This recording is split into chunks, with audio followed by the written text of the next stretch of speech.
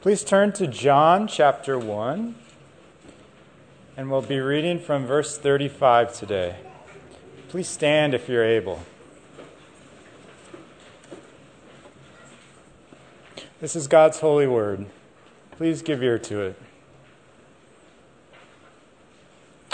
The next day, again, John was standing with two of his disciples, and he looked at Jesus as he walked by and said, "Behold, the Lamb of God."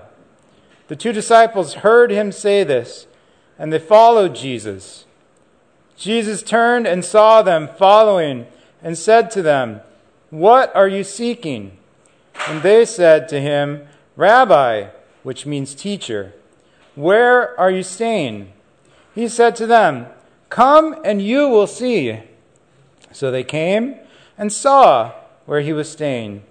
And they stayed with him that day, for it was about the 10th hour. One of the two who heard John speak and followed Jesus was Andrew, Simon Peter's brother.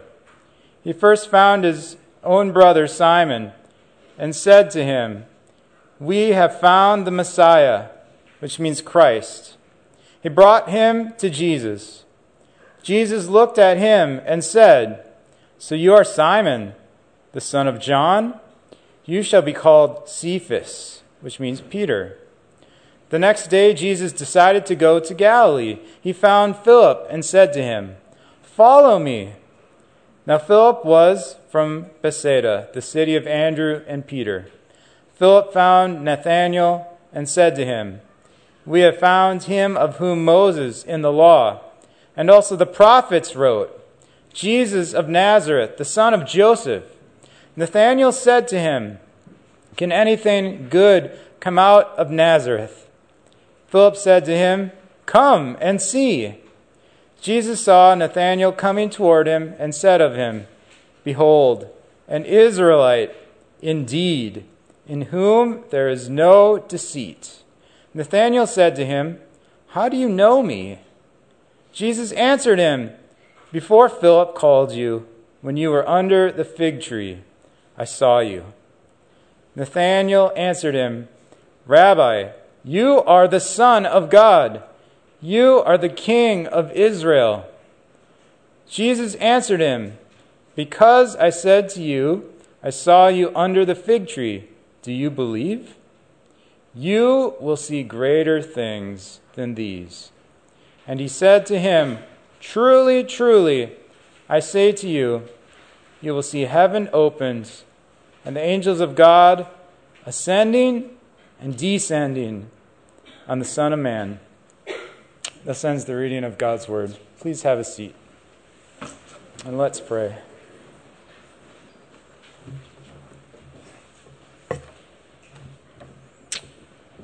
Our dear Heavenly Father, we thank you again for your Word. We thank you that we can come now and meditate upon your Son, Jesus Christ. Who is he? What has he done for us?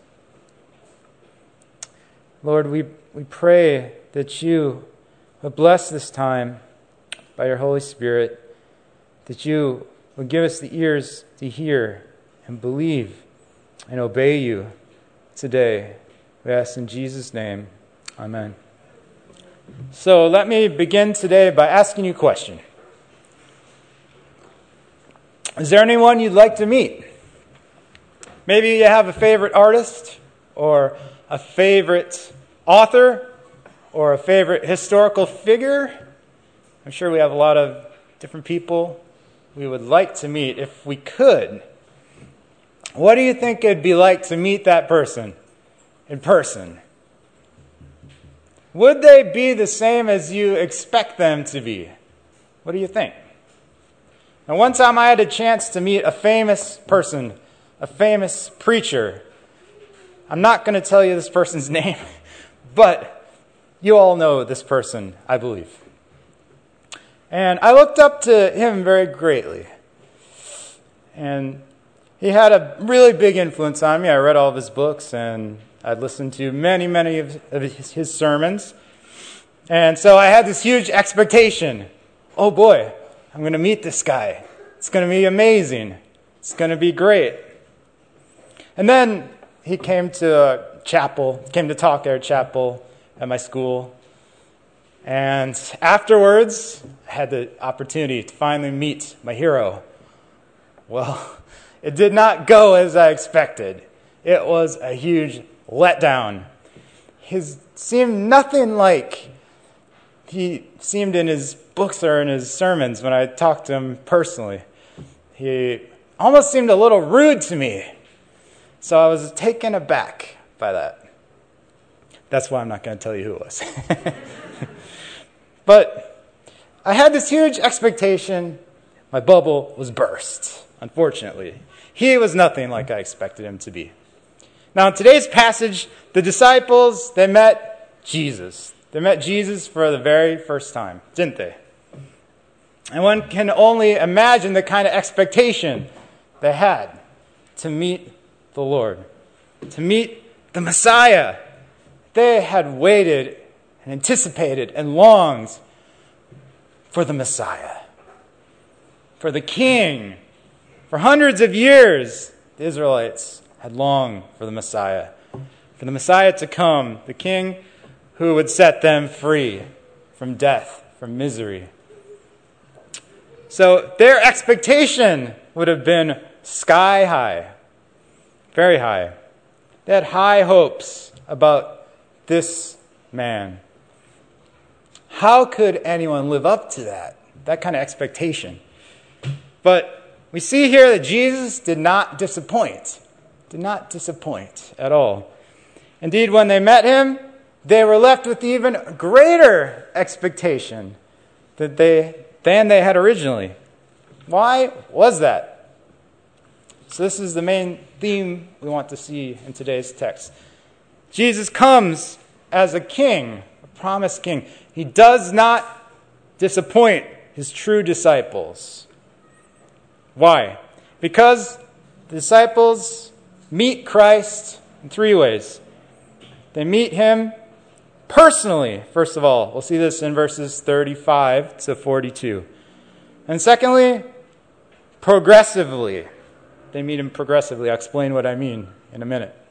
And lastly, they meet him prophetically. So 3 P's. Personally, progressively, and prophetically. So first, Jesus coming as the king doesn't disappoint true disciples because they meet him personally. Look at verse 35 again. It says, "The next day, again, John was standing with 2 of his disciples, and he looked at Jesus as he walked by and said, 'Behold, the Lamb of God.' The 2 disciples heard him say this, and they followed Jesus. Jesus turned and saw them following and said to them, 'What are you seeking?' And they said to him, 'Rabbi,' which means teacher, 'where are you staying?' He said to them, 'Come, and you will see.' So they came and saw where he was staying, and they stayed with him that day, for it was about the 10th hour. One of the 2 who heard John speak and followed Jesus was Andrew, Simon Peter's brother. He first found his own brother Simon and said to him, 'We have found the Messiah,' which means Christ. He brought him to Jesus. Jesus looked at him and said, 'You are Simon, the son of John. You shall be Cephas,' which means Peter." First of all, what caused the disciples to follow after Jesus? Why did they do it in the first place? What was the trigger, so to speak? John the Baptist made a statement about Christ, which was, "The Lamb of God, behold, the Lamb of God." This is what Pastor Yu spoke about all last sermon, which means this is the second time. This is the second time that John mentioned this. I don't know, maybe they didn't get it the first time. They need to hear it a second time. But when they heard it the second time, it's when they acted. So the Lamb of God. When they heard that, they knew they had to follow. They had to follow this man, this Lamb. So why do you follow the Lamb of God? As we heard last week, the Lamb of God was a sacrifice. He had to die, be given up as a sacrifice for forgiveness of sins. So that's why they followed. They knew that they needed their sins forgiven. So they followed after this lamb to have their sins forgiven. But what do they call him? Notice what they call him when they find him. They don't call him the Lamb of God. That might be kind of strange. They call him Rabbi. And Rabbi, it says here, means teacher. So if you're going to follow this lamb, you have to follow him as a disciple.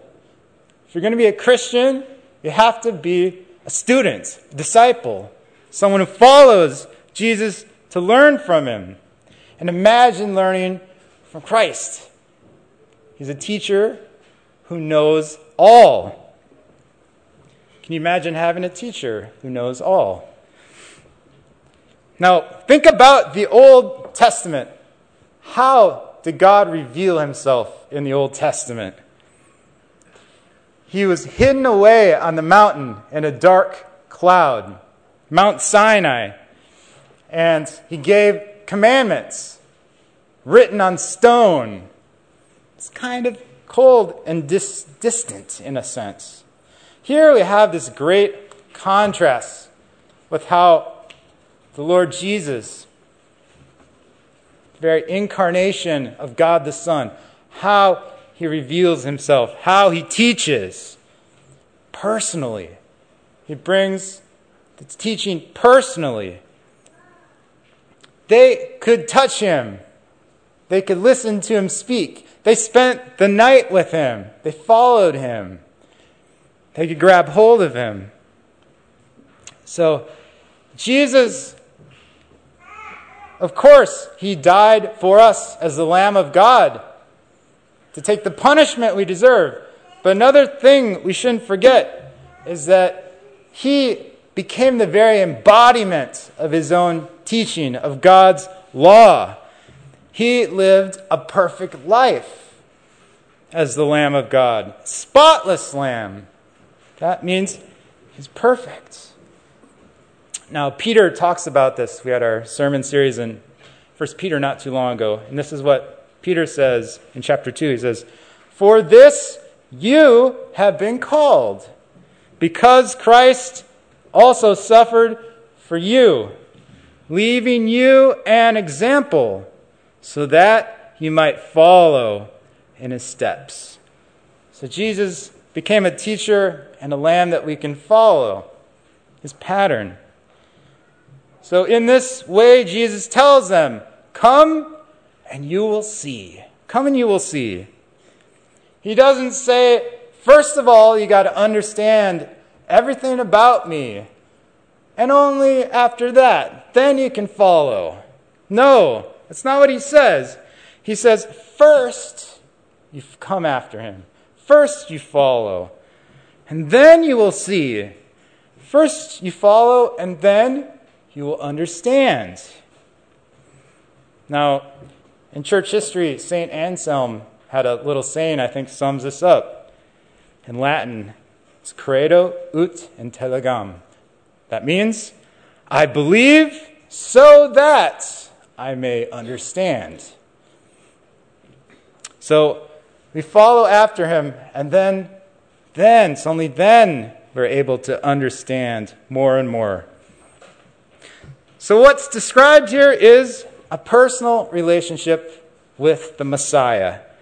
That's the second thing they call him here, the Messiah, which means the anointed one, the one who had the oil poured upon him. In other words, this is what they would do to the king.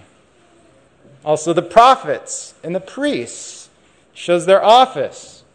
But he is not just any anointed one, but the anointed one, the Messiah.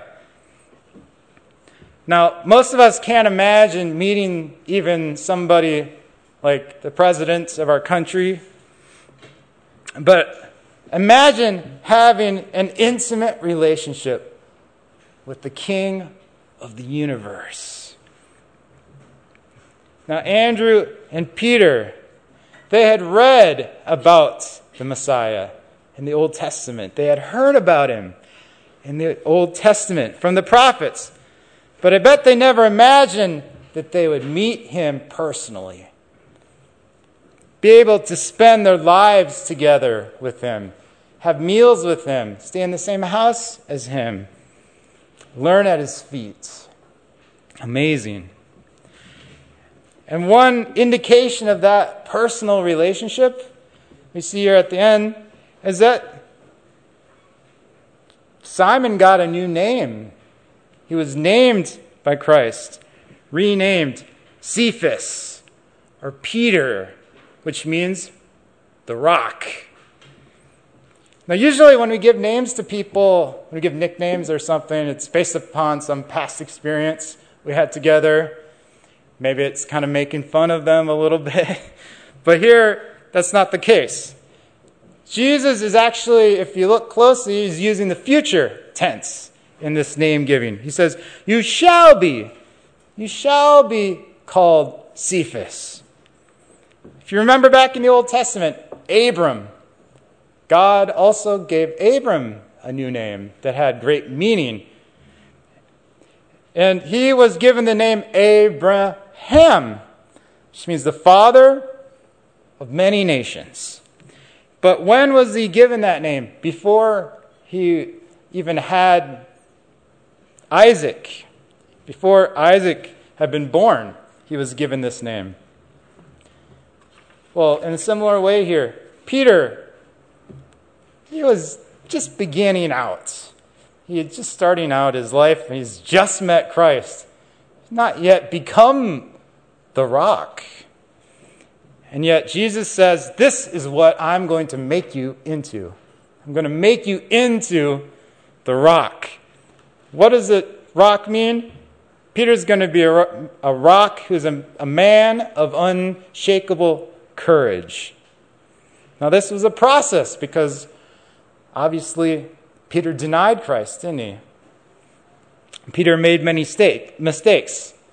But at the end of the process, he became the rock, unshakable faith and courage. Now this brings us to our second point. The coming of the King, it doesn't disappoint true disciples because they meet Christ progressively. Look at verse 43. It says, the next day Jesus decided to go to Galilee. He found Philip and said to him, follow me. Now Philip was from Bethsaida, the city of Andrew and Peter. Philip found Nathanael and said to him, we have found him of whom Moses in the law and also the prophets wrote, Jesus of Nazareth, the son of Joseph. Nathanael said to him, can anything good come out of Nazareth? Philip said to him, come and see. So you see it's repeated there again, come and see. And this is what I'm getting at when I talk about this progressive relationship with Christ. Now, how is it progressive? Here it talks about the Old Testament. It was progressive throughout the Bible. In the Old Testament, Jesus was being revealed gradually throughout the law and the prophets. Moses wrote of Christ. Later, the prophets wrote more about him. So the Bible says, in the fullness of time, Christ came. And here it is the fullness of time, and Jesus finally comes, calls his disciples. It's very climactic. And these men can now recognize him as the true Messiah.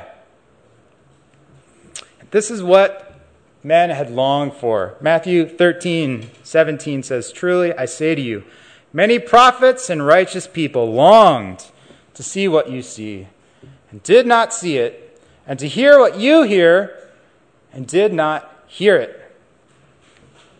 But where is the Messiah to be from? The Messiah, it doesn't say in the Old Testament that the Messiah was supposed to come from Nazareth. And notice Nathanael, he kind of was taken aback by that. Nazareth?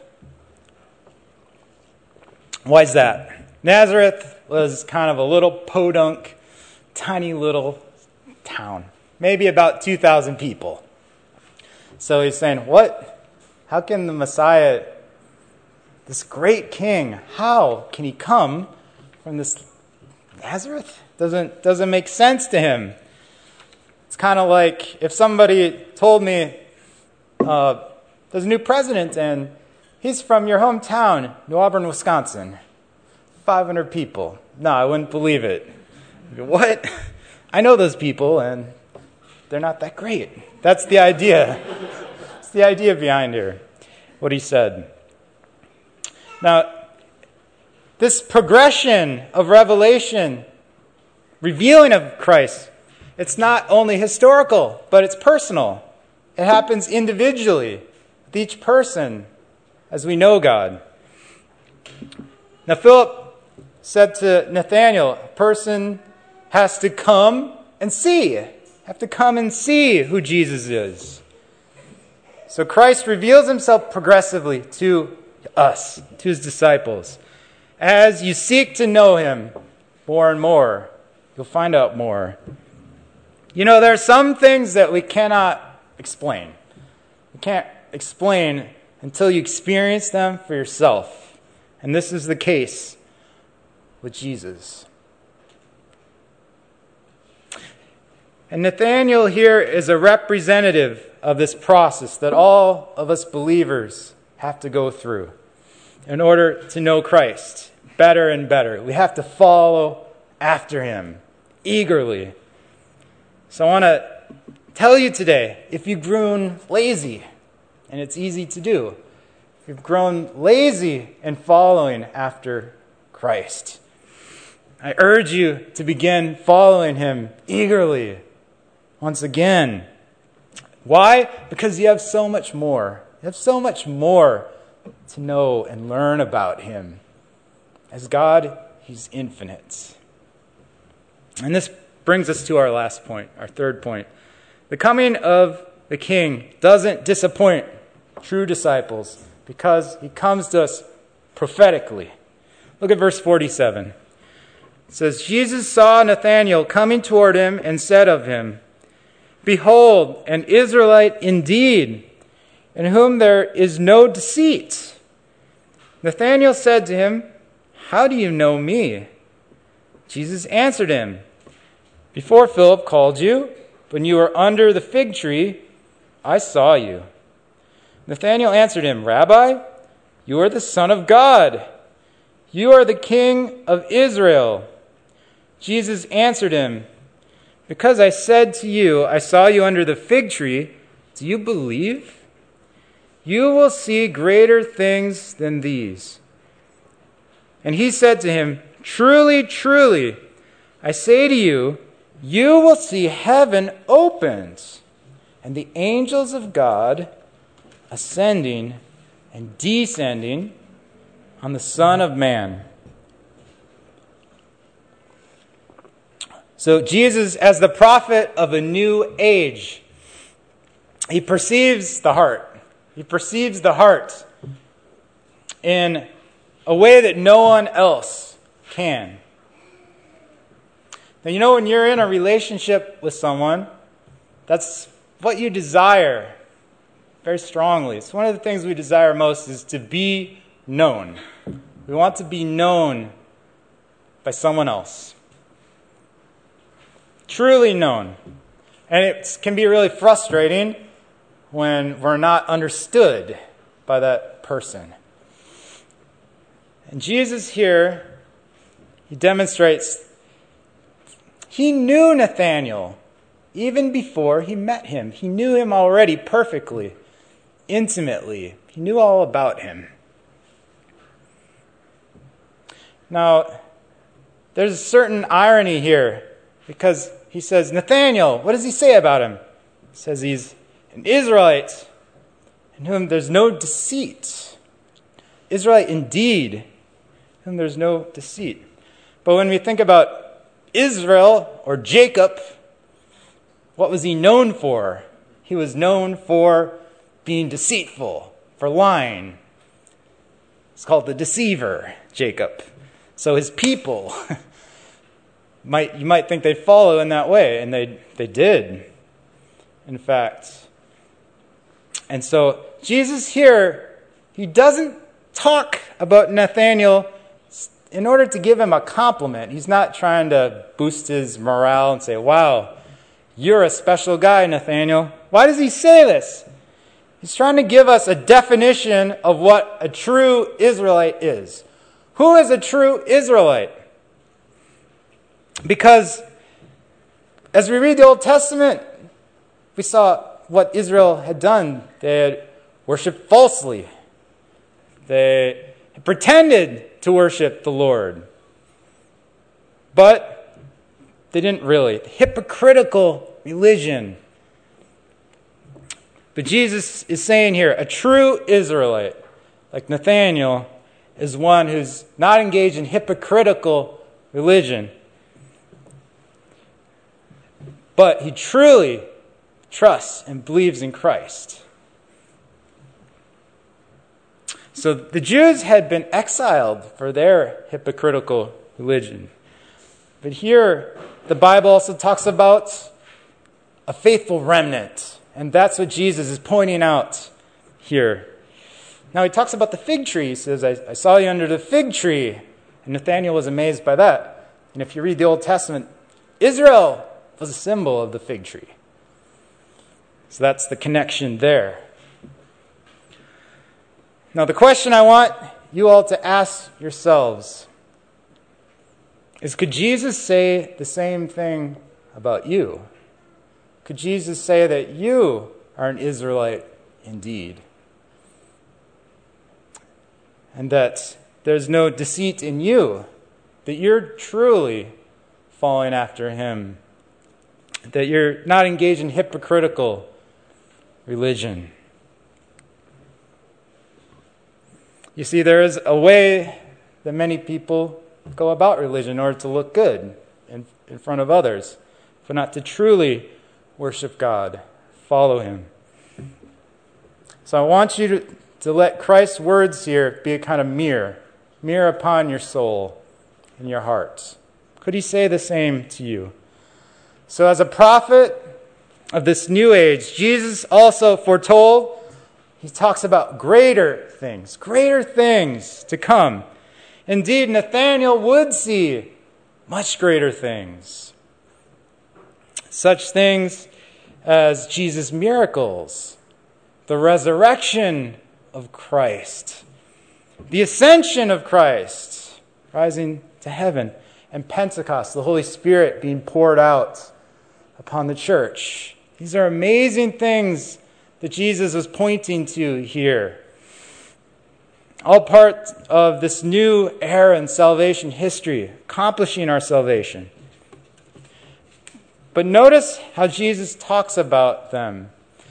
The Old Testament prophets, they always pointed to someone outside of themselves, someone else, someone to come in the future. But Jesus doesn't prophesy like that at all. Instead, he points those disciples not outside himself, but directly to himself. So, as you study the Bible, as you study the teachings of Jesus, don't do as many do to merely learn life principles. You need to study his teachings to know him better and his glory. And the last verse here, he uses this great imagery.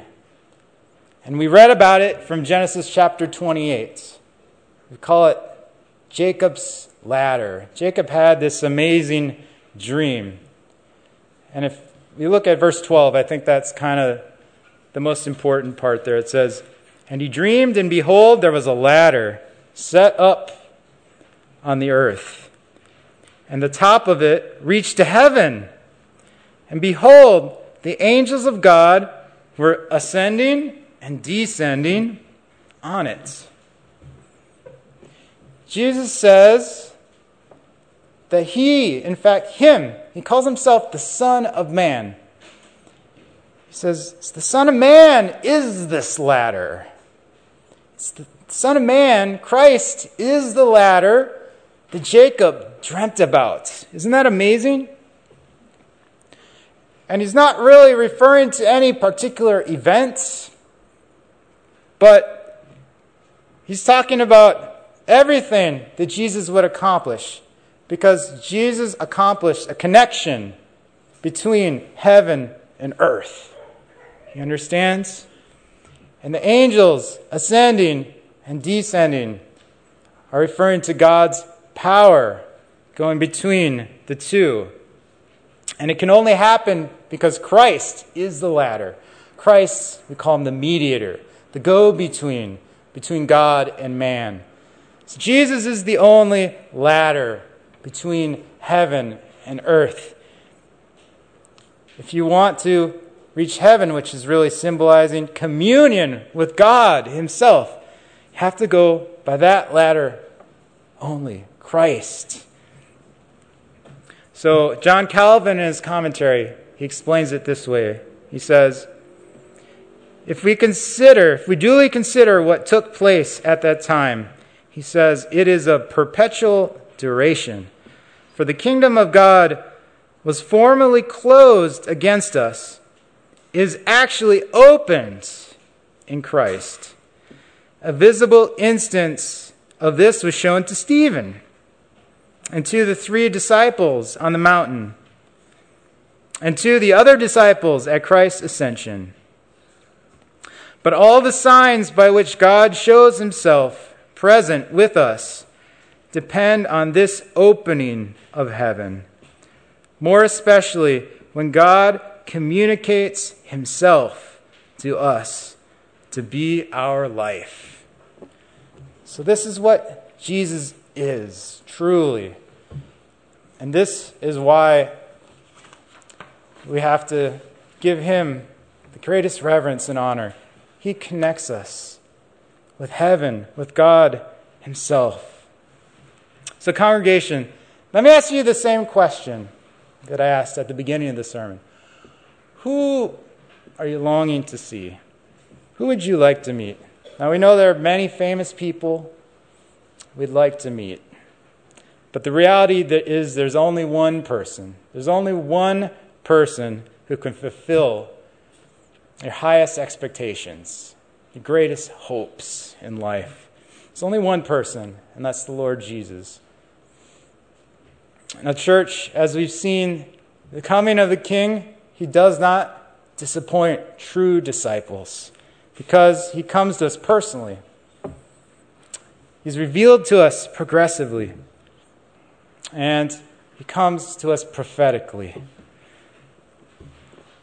And to meet Christ is to meet the one in who the hope of the world rests. Now, everyone will meet Christ face to face one day. But the question is, will you meet him as your Savior, or will you meet him as your judge? So I ask you today, have you met him? Have you truly met him? Have you begun following after him like those disciples did that day 2,000 years ago? If not, today is the day to begin following him. Begin coming after him so you can see him for who he truly is. Now, even though Jesus, he's not bodily present on this earth right now, he does just as surely meet us today personally and progressively and prophetically. How does he do that? In his Word. In his Word, in his Holy Spirit, in the sacraments we're about to take. He meets us just as surely. And you can draw near to him at any moment in prayer. And for those of us who have already begun following Christ, are you continuing to seek after him? You know, like Peter and the other disciples in our sin, we sometimes, rather than following him, we run away, get scared, rather than following him. So let me urge you, set yourself again on the path of following after him eagerly. You know, like those first disciples, we may seek him out daily, longing to know more and more about him through the means of grace. So in this way you shall truly see heaven opened before you, as he promised Nathanael. So in closing, hear this promise from Jesus. He said, "Ask and it will be given to you. Seek and you will find. Knock and it will be open to you. For everyone who asks receives, and the one who seeks finds, and to the one who knocks it will be opened." Let's pray. Our Heavenly Father, Lord, we thank you for your Son. We thank you that he indeed is the ladder that connects heaven and earth. We thank you that we can commune with you, with Jesus as our mediator. We thank you that we have infinite glory to behold in the future because of what he has done for us. Lord, we pray that you'd bless this church and remind them of this truth. We ask this in Christ's name. Amen.